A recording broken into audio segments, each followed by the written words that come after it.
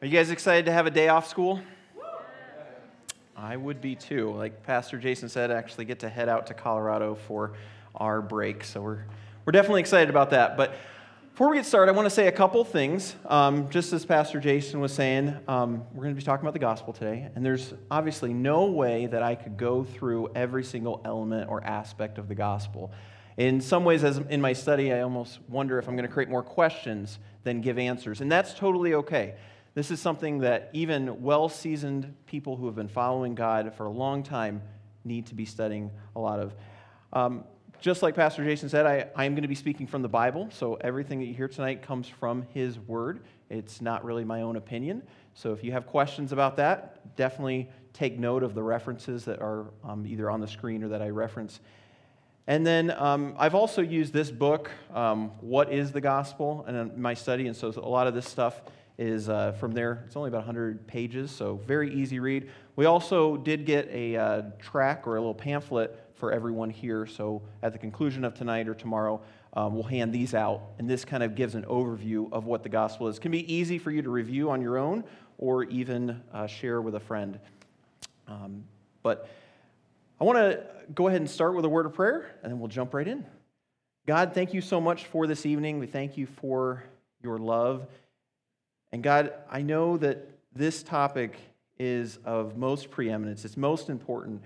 And so, God, I just ask that you would speak through me, help me to speak clearly, and just ask that you would open the hearts of the teens and adults in this room to learn more about you because of your great love. In your name I pray these things. Amen. Well, I want to tell you a story. This story takes place back when I was about 7 or 8 years old. I was laying in bed one night. And I don't think many 7 or 8-year-olds do this, but I was laying in bed thinking about my soul's eternal destiny. Have you ever done that? Yeah, it's kind of weird. But that's what I was doing one night, and I was kind of thinking, I want to make sure I know where my soul is going to go when I die. I need to make sure it's of most importance. And so I remember going down the hallway to my parents' room, kneeling down at their bed and praying and asking that Jesus would forgive me of my sin, that He would come into my life and save me. And I really believe at that point I became a child of God. I started following God. And the topic we're talking about tonight, the gospel, is cool because a child can understand it. It's so simple, even a child can understand. But it's also so complex, and it has some serious implications. Now, when I say complex, I don't mean complicated, because complicated implies that it's difficult or hard. But it is complex. There's a lot of different elements. So even a child can understand it. God doesn't make it hard to understand, but it is complex. And then there's some serious implications, because whether you've heard it before or not, you are going to make a choice. You either choose to believe what's being presented, and your life is changed drastically because of the belief that you have, or you either never hear about it, which you guys won't have that because you're here tonight, but there are those that don't hear or choose not to believe. Your life is drastically different. It's a turning point once you hear the gospel. Now, there's going to be 3 points tonight. We're going to talk about what the gospel is, we're going to talk about what it isn't, and we're also going to talk about how it applies to us. And when I was thinking about talking to all of you tonight, I was going through, like, what should I say? How should I say it? And I thought of, maybe I should tell them what it isn't first, what the gospel isn't, before I get into what the gospel is. But then I started thinking about counterfeit bills. So I've worked at Kohl's for like 14 years part-time, and the first 7 years I was at the cash register. So if you've ever worked a job where you have to take money, you got to be careful, because you don't want to be taking fake bills in. You get a fake 100 and you're in trouble. So you got to make sure you study and know. Now, they do have pens that can help out, but sometimes when things are going quick, you just need to know right away. And you don't learn how to spot a counterfeit bill by studying counterfeit bills. You study what the real, authentic bill looks like. So if I have a $100 bill, that's what I'm actually looking at, and I study all the different designs and things. And that's how I learned how to spot the counterfeit. My wife and I enjoy watching a TV show called White Collar. Has anyone ever heard of that or seen that? A couple of you? Okay, it was on TV, about 8-10 years ago, but it follows this guy who is an art forger. He's been a thief, and he's also forged things. And so they use him to help spot other forgeries and things. And the reason he's so good at what he does is he studied how the originals of all these pieces of art and other things were made. And then because he knows the original so well, he's then able to identify what's fake, what's a forgery. And so you learn how to spot a counterfeit by studying the original, not the fake. So we're going to start with what the gospel is. And it comes from the Greek word angelion, which means good news.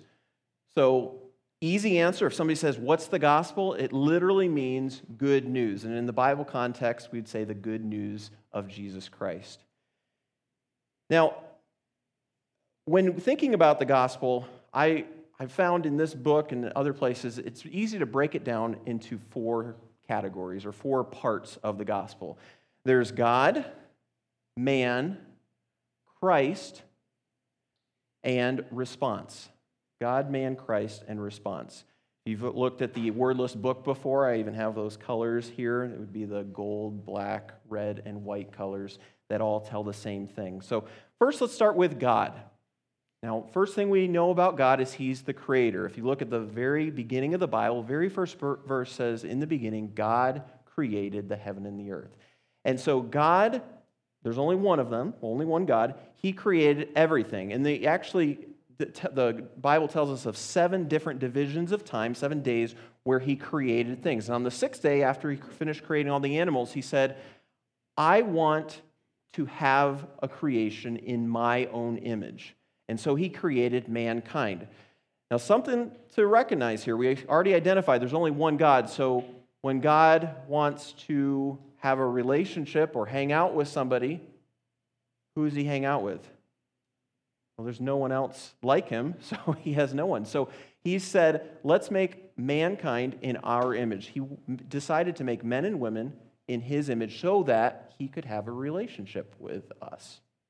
Isn't that pretty cool? We weren't just accidents. I don't know how you learn it in school or how you've heard it. Other people say, there's no real intelligent design in our creation. No, God created us with the purpose and desire to actually know us and have a relationship with us. He's not just some far-off being that doesn't care or doesn't know. He knows you by name. And because of that, he so desperately wants us to have a relationship with him. Now, another thing to know about God is he's both loving and righteous, loving and just. Let's look at, it should be up on the screen, Exodus 34, 6 through 7. Exodus chapter 34, verse 6 and 7. It says, the Lord is compassionate and gracious God, slow to anger and abounding in faithful love and truth, maintaining faithful love to 1,000 generations, forgiving iniquity, rebellion, and sin. So there's a lot of words in there. We're not going to go through every single one of them. But this talks about who God is. And this is really cool because if you ask most people, say, tell me about God. They say, God is a loving God. And that's good. And that's exactly what the Bible teaches. Look at all these things. He is forgiving. He's compassionate. He overlooks our sin. Like, those are really good things. And so that is very true. That's what the Bible says that God is. But let's look at the next part. It says, but he will not leave the guilty unpunished, bringing the consequences of the father's iniquity on, and iniquity is another name for sin, on the children and grandchildren to the 3rd and 4th generation. Whoa, I don't like the sound of that necessarily. And a lot of people don't like the sound of God judging us and, punishing our sin. We like the happy, good stuff, but not so much the negative stuff. And most people kind of tune God out at that point. But in order for God to really be loving, he also has to be just. They go hand in hand. You think about this. If you had a little kid and you see the dad and the little kid's dad, or the little kid and the little kid's dad out front, and he's running out into the street. The dad goes and grabs the child and has to pull him. Well, that's probably going to hurt his arm. It's probably not going to feel comfortable. He may even get punished for disobeying by running out in the street.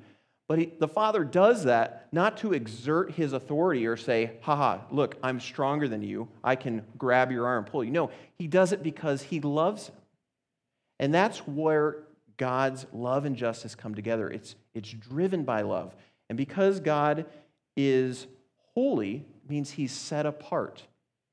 So that's another element of God. God is holy. And I think the best way that I've heard to describe what holiness is if you were, let's say you're a little kid and it rained today, and maybe in the summer you like to splash in puddles or get your hands all muddy, and you're playing outside. Doubt you do this at this age, but just go with me on this if you're little. You go inside and your mom is there and she loves you. She has a nice clean white dress. Like there's no imperfections in this dress. It's nice and clean. Do you think your mom is going to be okay with you all muddy and dirty and soaking wet coming and giving her a big hug right then and there? You guys awake? No? Okay, you can respond. That's all right. No, I don't think so. I mean, maybe your mom's doesn't care about cleanliness, which I highly doubt, but no, she'd say, no, I love you, but you have to stay away from me right now. Until you get clean, you cannot come and be close to me. We cannot have contact. And that's the same with God. God cannot have sin a part of him. Okay, it's like that white dress. Once it becomes dirty, it's no longer clean. It's no longer white. And so God has to keep that separation from sin, because if he were to mix with sin, he would no longer be holy. And God cannot change who he is. He must be holy. And so that means it's set apart. Now, I've used that word sin multiple times. We're going to talk about that here in just a moment. But we've talked a little bit about God. I want to get into man. God created us, as we already talked about. And so because we are created, we are therefore accountable. None of us is autonomous. So if you were to make something, if you were to invent something, that creation would be yours. Now, God created everything in the entire world, including us, and so therefore, he owns us. You may not like how that sounds. You may not like the reality of that, but that is the truth. God owns you. And worship is something that he desires, because you think about it, anything in this world that we worship, and worship is anything we give our affections and desires towards, anything we put our time, motives, and desires towards. If we were to worship anything other than God, we're actually worshiping his creation and not the creator. So if I was to worship an idol, okay, that's something that was made, that's a creation, I'm not worshiping the creator. And I don't think many of you have idol stands at home, but anything you worship, anything you put your time, affections, your just desires towards, that's called worship. And so that's why in the 10 Commandments, God even has 2 different commands that are explicitly saying, have no other gods before me and don't have idols. Because those things will compete with me, and I own you. I'm the creator. Only worship the one who created, not the creation. So what is sin? We've said that word multiple times. If you've been in church, you've probably heard this before. But sin is anything we do, we say, or think that goes against God. So anything that violates God, his law, is sin. And so the first sin that was ever committed was with Adam and Eve, the very first man and woman. God, everything was perfect. He gave them a garden to tend and animals to take care of. So the very first occupation sounds like it was a zookeeper. And so they're taking care of the animals. And he says, you can have any fruit in the garden, have any tree, except for one. Because if you do eat of that tree, you will surely die. And so life is great. They're walking around. They get to have daily walks with God. It's perfect. It's paradise. But then one day, the devil or Satan comes and enters a serpent and starts communicating with them and starts to cast doubt and said, did God really say? And it caused them to doubt, is God really good? Does he know what's best for me? And then collectively, they both took and ate of the one tree, the fruit that they weren't allowed to eat. And that was sin. That broke God's law. And that was the first sin that ever happened. And ever since then, sin has been passed on. We'll talk about that here in just a little bit. But that was the very first sin that came in. And so you might say, well, What's the big deal? It's just a fruit. And, when I do other sins, that's probably not the best thing. But why is sin such a big deal? What's the problem with it? Well, first off, it breaks relationship. Now, it's not a lover's quarrel, meaning it's not just like God's up there, you hurt my feelings. I wish you wouldn't have done that. If you have two lovers and they're just like quarreling all the time, yelling at each other, like, oh, I don't feel like you today. Now it's not like that. Relationship, though, is really important to God. In fact, like we said, that's the primary reason why He made us. And so if we are to maintain relationship, we have to be going along with God. Sin also separates. Like we talked about with the little kid and the mom, they can't be close because of the condition. When we sin, when we violate God, we are separated from Him. Sin also rejects the care and authority. God created us, so He knows the best way for us to act. And so if He tells us to do something, it's not so that we have a burden on us. He's actually showing us the best way to live. And so when we go against that, we're saying, God, I don't care about what you have for me. I want to do it a different way. I don't want to go the best way. I want my way. And so we're rejecting His biblical care and authority that God has given us. Romans 5:12 talks about how sin introduced death. It says, therefore, just as sin entered the world through one man, we talked about that through Adam's sin, and death through sin, death was a byproduct of that sin. In this way, death spread to all people because all have sinned. And so, a chapter over in Romans chapter 6, it says, the wages of sin is death. If you have a job or your parents go to work, they trade their time and their services for money. They do this and they get that. That's what you, if you have a job, received for your efforts. You clock in, clock out, and then your business gives you money. That's your wage. Well, the Bible says the wages or the payment, the byproduct of sin, breaking God's law, is death. And death ultimately is just separation from God. It's not just like physical death, because we're all going to die someday, but we're going to be separated from God forever. If you have your Bibles, we're going to look at a passage for just a moment. Romans chapter 3. We're going to actually look like 8 verses there. Romans chapter 3. And we're going to start in verse 10. Romans chapter 3, verse 10. It should also be on the screen there if you don't have your Bible. It says, as it is written. So that's just as the Bible already has it written before. There is no one righteous, not even one. So right there, the word righteous means in right standing before God. There's no one that does right, not even one. So that includes all of us. There is no one who understands. There is no one who seeks God. All have turned away. All alike have become worthless. There is no one who does what is good, not even one.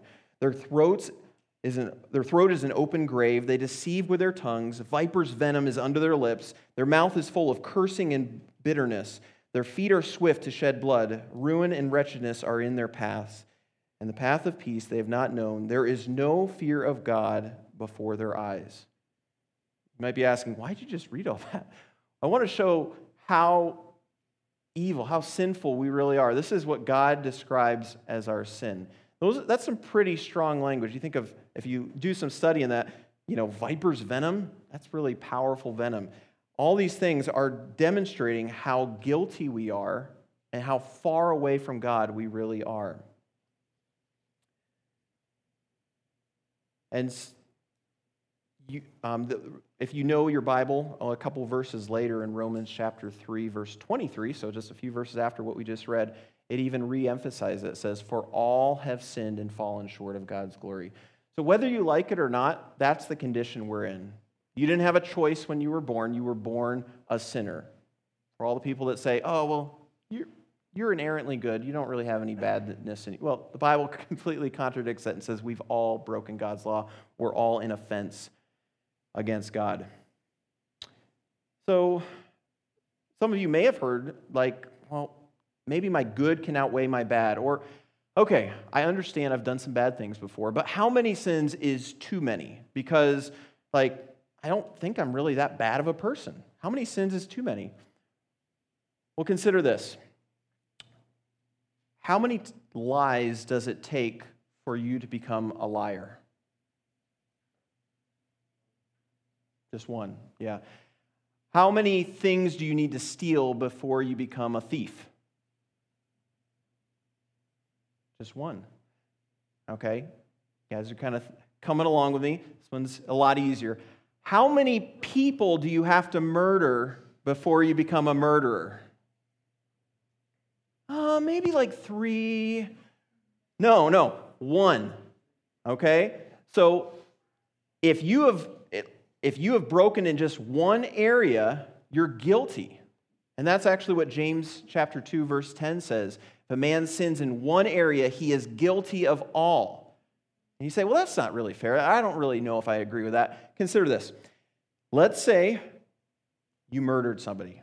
Okay, obviously we don't want anyone to do that. But let's just pretend that that was the offense that you actually committed. You weren't framed, you actually murdered somebody. You go to court, you stand before the judge, and you say, yes, the evidence is all against me. Like, it's clear, I murdered somebody. Like, I can't dispute that. But I have never broken any other, laws. I've never gotten a traffic ticket. I've never got a speeding ticket. I've always paid my taxes. I even have an A on my report card. Like, I'm a good person. Like, I haven't really done anything bad. Do you think that judge is going to be like, you know what? Of all the other murder cases, they had been pretty bad people. For you, I'm going to make an exception. I'm going to let you go. Go ahead. You're free. Do you think any good judge would do that? No, because then they wouldn't be a good judge. You're guilty of that offense. And so it doesn't matter how many good things you've done. It doesn't even matter if you were the Time Person of the Year, Humanitarian of the Year, won a Nobel Prize. If you committed that wrong, you are guilty, even just for one area. And so let's talk a little bit about the consequences of sin. In Isaiah 59, verse 2, it says that sin separates. We've talked about that a little bit tonight. It says, but your iniquities are separating you from your God, and your sins have hidden his face from you so that he does not listen. So sin separates us from God. And it also says that sin prevents God from hearing your prayers. You might say, well, God always hears me. Well, not according to this, not if you're living in sin or you have a lot of sin in your life, or any sin. And then let's talk about the eternal soul's destiny. I mentioned that at the beginning when I was like 7 or 8. I was considering this. But every soul has to spend an eternity. Your physical body will die, but your soul will spend eternity somewhere. And a lot of people don't like to talk about it. It's an uncomfortable subject. And maybe you've only heard this word used as a curse word, or you have heard of it in jest, like, oh, it's a fictitious place or something along those lines. But hell is very real. In fact, when Jesus was on this earth and he was teaching about how to have a better life with God, how to be with God, he talked about hell quite a bit.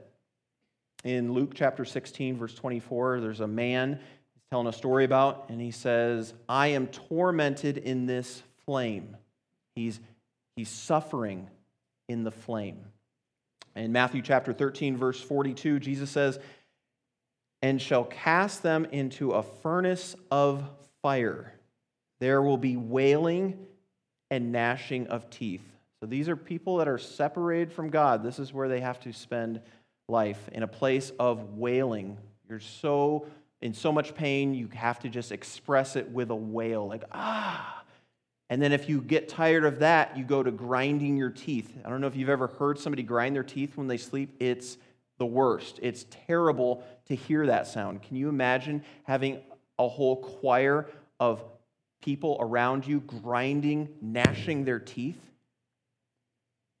And then when they can't take that anymore, they start wailing again. And it's just a horrible, horrible sound.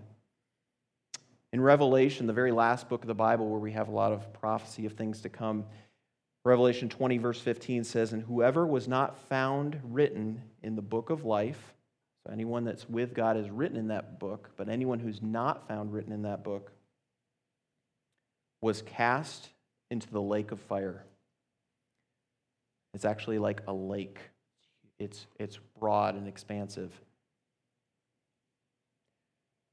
When I was in college, during several chapels, we'd have this quote that was brought up.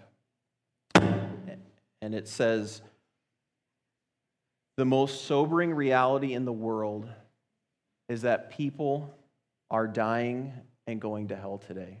That's the most sobering reality in the world, is that people are dying and going to hell even today. So I realize this is heavy. That mic pop kind of woke some of you up because it's just like there's so much tension in the room. And you might be asking, why did you just spend so much time talking about such a heavy thing or depressing me? Like, this is not good news. We're talking about the gospel. This is supposed to be good news. That's what you said it meant. Well, good news isn't good unless you know what the bad news is. If you don't understand why this bad news is so terrible, if you just think, well, God loves everybody and, I can live my life how I please and, as long as my good outweighs my bad, then we're good. Or, I believe in Jesus, but I'm not really concerned about sin. You're not going to really understand or appreciate what the gospel really is. And so we're going to take a turn from focusing on all the terribleness and heaviness of sin and talk about what God did, how he demonstrated his love. So turn with me to Ephesians chapter 2. Ephesians chapter 2. And while you're turning there, I'm going to start reading in verse 1. It says, "And you were dead in your trespasses and sins, in which you previously lived according to the way of the world, according to the ruler of the power of the air, the spirit now working in the disobedient. We too all previously lived among them in our fleshly desires, carrying out the inclinations of our flesh and thoughts, and were by nature children under wrath as others were." So this says exactly what we've just been talking about. The consequence of our sin is death. And so verse 1, it says, "You were dead because of your sin. You were separated from God." And if I was to close the service right now, my time talking, if that was really the end of the story, we would be a very hopeless people. It'd be a very terrible night. I don't know that I could sleep because I do know there's good news. And the most wonderful phrase is said here in verse 4. Look at it with me. "But God." I think it's the most powerful and amazing phrase. But God, who is rich in mercy. Mercy is God not giving me what I deserve. So I've sinned, so he's withholding judgment. He's not giving me what I deserve. But God, who is rich, he has a lot of it, rich in mercy, because of his great love that he had for us, his love makes mercy possible. Made us alive with Christ, even though we were dead in trespasses or sins. You are saved by grace. Grace is God giving us something that we don't deserve. So mercy is God not giving us something we should get, but grace is God giving us something that we don't deserve. So after we talked about all this sin, would you say that any of you is good enough to deserve favor with God? No. I mean, that's not just the Sunday school or church answer, but if you really consider it, there's nothing that we could manufacture in ourselves to erase our sin, because once we're guilty, we're guilty. There's nothing that we can do to erase or cancel that out. But God, who is rich in mercy, because of his great love that he has for us, has made us alive with Christ, even though we were dead in our trespasses. For you are saved by grace. He has also raised us up with him and seated us with him in the heavens in Christ Jesus. So let's go back to Adam and Eve again. When Adam and Eve first sinned, God sent them out of the garden, and he cursed them. He said, from you, Adam, everyone's going to be a sinner, and you're going to have some different curses with that. But he also gave them a promise. There was death and life promised. He said, someday there's going to be a Messiah. And when we say Jesus Christ, Christ is like the promised one, the Messiah. And he said, the Messiah is going to be the one that I'm promising to you that's going to make all this right. He's going to do something that you can't do. And so from that point on, if you wonder why the Bible is so thick before we get to Jesus, the Old Testament, it's the gospel developing and getting ready for Jesus to come. Because they didn't know. They didn't know his name was going to be Jesus. They just knew that there was a Messiah, a promised one coming to make things right. And so that was the promise made to Adam and Eve. So let's talk about Jesus just for a moment. Many of you may know a lot about Jesus, and that's good. But he was born as both God and man. 100% God and 100% man. It wasn't like 50-50. And that's important because when he was born, we celebrate Christmas, not necessarily in December, but that's when we recognize or remember it. He was 100% God, and we know that God is holy, so he can't sin. So Jesus never sinned because he was all God, but he was also all man. And so he went through every single thing that you and I go through, which is incredible because I'm 33 years old right now, and I think back over my life, and I'm not trying to, brag or anything by any means, but I've probably committed thousands, if not millions of sins over the 33 years I've been alive.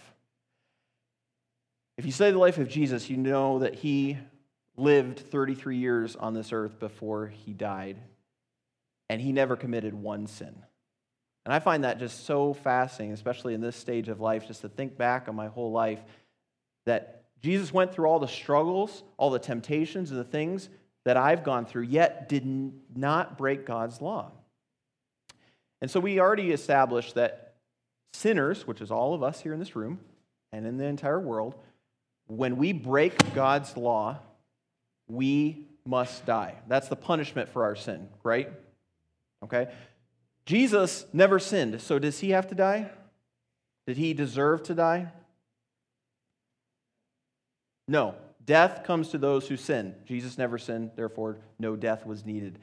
But he willingly sacrificed himself. They didn't just kill him if he died on the cross, but he willingly gave himself up as a substitute. So he didn't deserve to die. We did, but he took our place. I'm sorry about the mic here. I don't know what's going on. But he willingly took our place by dying on the cross.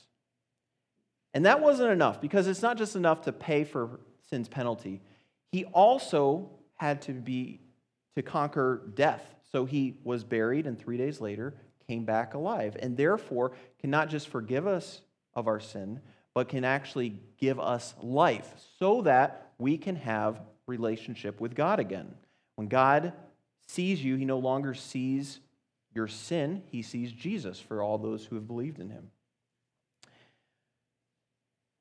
And so we get to the fourth portion, the fourth section, as you see up on the screen, response. And that's belief.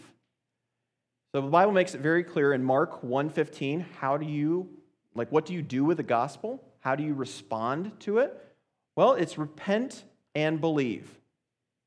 The time is fulfilled and the kingdom of God has come near. Repent and believe the good news. And the good news right there is the same word for gospel. Repent and believe the gospel. Repent means to change how you think about something. You're going one way and you decide to go a different way. You've changed. You've turned and gone a different direction. So that's repenting and believe. I'm sure all of you believe in gravity, correct? Yeah, I don't think you'd be here if you didn't, okay? It's a very simple concept, but the earth pulls us down. So if you didn't believe in gravity, you might afterwards want to go jump out a window, which would not allow you to go tubing. Or maybe tomorrow when you go tubing, you do some pretty stupid stuff there up on the mountain. Okay, all of you believe in gravity, and therefore your life is arranged around that belief. You act in a certain way because of that belief. If you believe in Jesus, your life will go in a different way. You won't just act the same way. You've changed your belief. You have a different set of thinking. To believe in Jesus requires faith alone, in Christ alone, plus nothing. You can't earn salvation. You can't do things because, remember, we already said any attempts we do is actually, futile. The only way to have relationship with God is by believing in Jesus. It's so simple, but it's so complex, like we said. In Romans chapter 10, if you have your Bibles, you can turn over there. Romans chapter 10.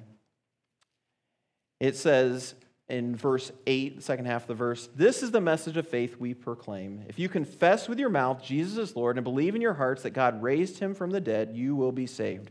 One believes with his heart, resulting in righteousness, and one confesses with the mouth, resulting in salvation. For Scripture says, everyone who believes on him will not be put to shame." Then verse 13, "For everyone who calls on the name of the Lord will be saved."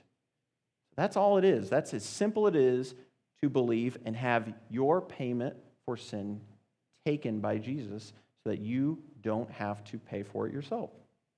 And there's a story of the Philippian jailer in Acts 16, verse 30. It says, "Sirs, what must I do to be saved?" And they said, "Believe in the Lord Jesus and you will be saved." Saved is you're saved from the damnation, the punishment, and brought into life with God. So that's the gospel. Okay? We're going to scoot through these next ones a lot quicker. But I want to take a moment to say what the gospel isn't. And this might sound pretty simple, but there's a lot of false gospels out there. And one of which is called the prosperity gospel. And they say, if you just name it and you claim it, say, "God, I want this," he will give it to you. And you just need to sow a seed of faith, meaning you just need to demonstrate that you have faith, like give me some money, and then God will reward you. Okay? Sounds ridiculous, but you see there's lots of very rich people on TV that promote this. And you see a lot of big churches where that's basically the gospel that they preach. It's the good news of prosperity, not of Jesus Christ. And so God does want us to have joy and possessions and things, but remember, we said he wants us to worship him, have a relationship with him, not have a relationship with other things. So the prosperity gospel doesn't add up. There's also the gospel of cultural transformation. Cultural transformation is like social justice, equality, making sure that there's peace, world peace across the world, maybe even digging wells or feeding hungry people. All those things are good. I'm not saying any of that is bad or I'm against that. But that cannot be our primary motivation to do those. Do you remember when the angels came down and told the shepherds about Jesus coming when he was first born? They said, "Peace on earth, goodwill towards men," is the purpose of why Jesus came. Because Jesus is the only one that can give us those things. Remember, we're all sinners. Any attempts at peace we have is going to ultimately fail. And so if we're just trying to be a good moral person, a humanitarian, ultimately that doesn't add up. That's not the gospel. I want you to consider, if you're hungry, maybe some of you are right now, it's getting closer to 9 o'clock, and you say, if I said, okay, you have a choice. Played some games earlier. Our final game for the evening, you have a choice. I have a bag of candy, which you can eat that, and that will fill your stomach. If you eat the whole bag of candy, your stomach will be full. Probably tastes good for the first few bites, and then the rest of the bag will not necessarily be so good. You can do that, or you can do what my wife and I did the other night and go to Outback. We got like a 22-ounce porterhouse steak, shared it. It was amazing. We also had mashed potatoes, asparagus, a bloomin' onion. It was wonderful. Now, which one would you choose? Yeah, you choose this because that's what's ultimately going to satisfy. And so any attempts, like even though this might work for a little while, it's not going to give you what you really need. And if you go and help a lot of people, they're ultimately not going to know Jesus, and so they're ultimately not going to be satisfied or filled. Anything that tries to make or present the gospel without the cross is not the gospel. Galatians 1:8 says, "Even if we or an angel from heaven should preach to you a gospel contrary to what we've preached to you, a curse be on him. He said, there's no salvation in anyone else, Acts 4:12 says, for there is no other name under heaven given among men by which we must be saved. So there's no gospel out there if it doesn't include the cross, if it doesn't include Jesus, and that's the central part of it, that will save. If I had a knife or a sword up here and I was trying to stab or pierce something, not someone, but would you say if I took a sander to it and I rounded out all the edges, would that blade be effective at that point? No, absolutely not. And so the gospel is difficult. We spent that time in here, and it was hard to hear how bad the news is, but also it was good to hear how good. A lot of people want to round out the edges and take out the hard parts. Say, we're not going to talk about sin. We're not going to talk about hell because that's uncomfortable. We're just going to talk about Jesus. God is a God of love, which is true, but that's not the entire gospel. We can't round out the edges because the sharp parts are vital. So as we close, how does this apply to me? How does this apply? Well, first, you have to ask yourself, do you believe? Like, not just know this stuff, but is your life actually living in the reality of your belief? Remember, it's very simple to repent and believe. You can even do that tonight. And then what are you doing with the gospel? And something else to think about. What are you doing with the gospel? Did you realize that we are God's plan for sharing the gospel? There's a story of a guy named Cornelius, and found in Acts 10. And if you look at Acts 10, he's a centurion, which means he's Roman, and he's in charge of 100 soldiers. He's very religious. The Bible says he's upright, he feared God, but that's all it was. He was religious. He didn't know Jesus. And an angel comes to him and gives him a vision and said, you need to go find Peter. Remember the disciple of Jesus, Peter, that same guy? You need to go find him, and he's going to tell you more. He has a message for you. And so he follows all these detailed instructions this angel gives him, goes on a trip, and finds Peter. Peter had a similar vision, and then talks to him and tells him about Jesus, shares the gospel with him, and Cornelius accepts Jesus as his Savior. He believes. Do you think that angel could have given him the gospel? If he gave him all those other details and pieces of information to help find Peter, he could have very easily given the gospel. But God has given us as people the task. It's not the angel's job, it's our job to share the gospel with others.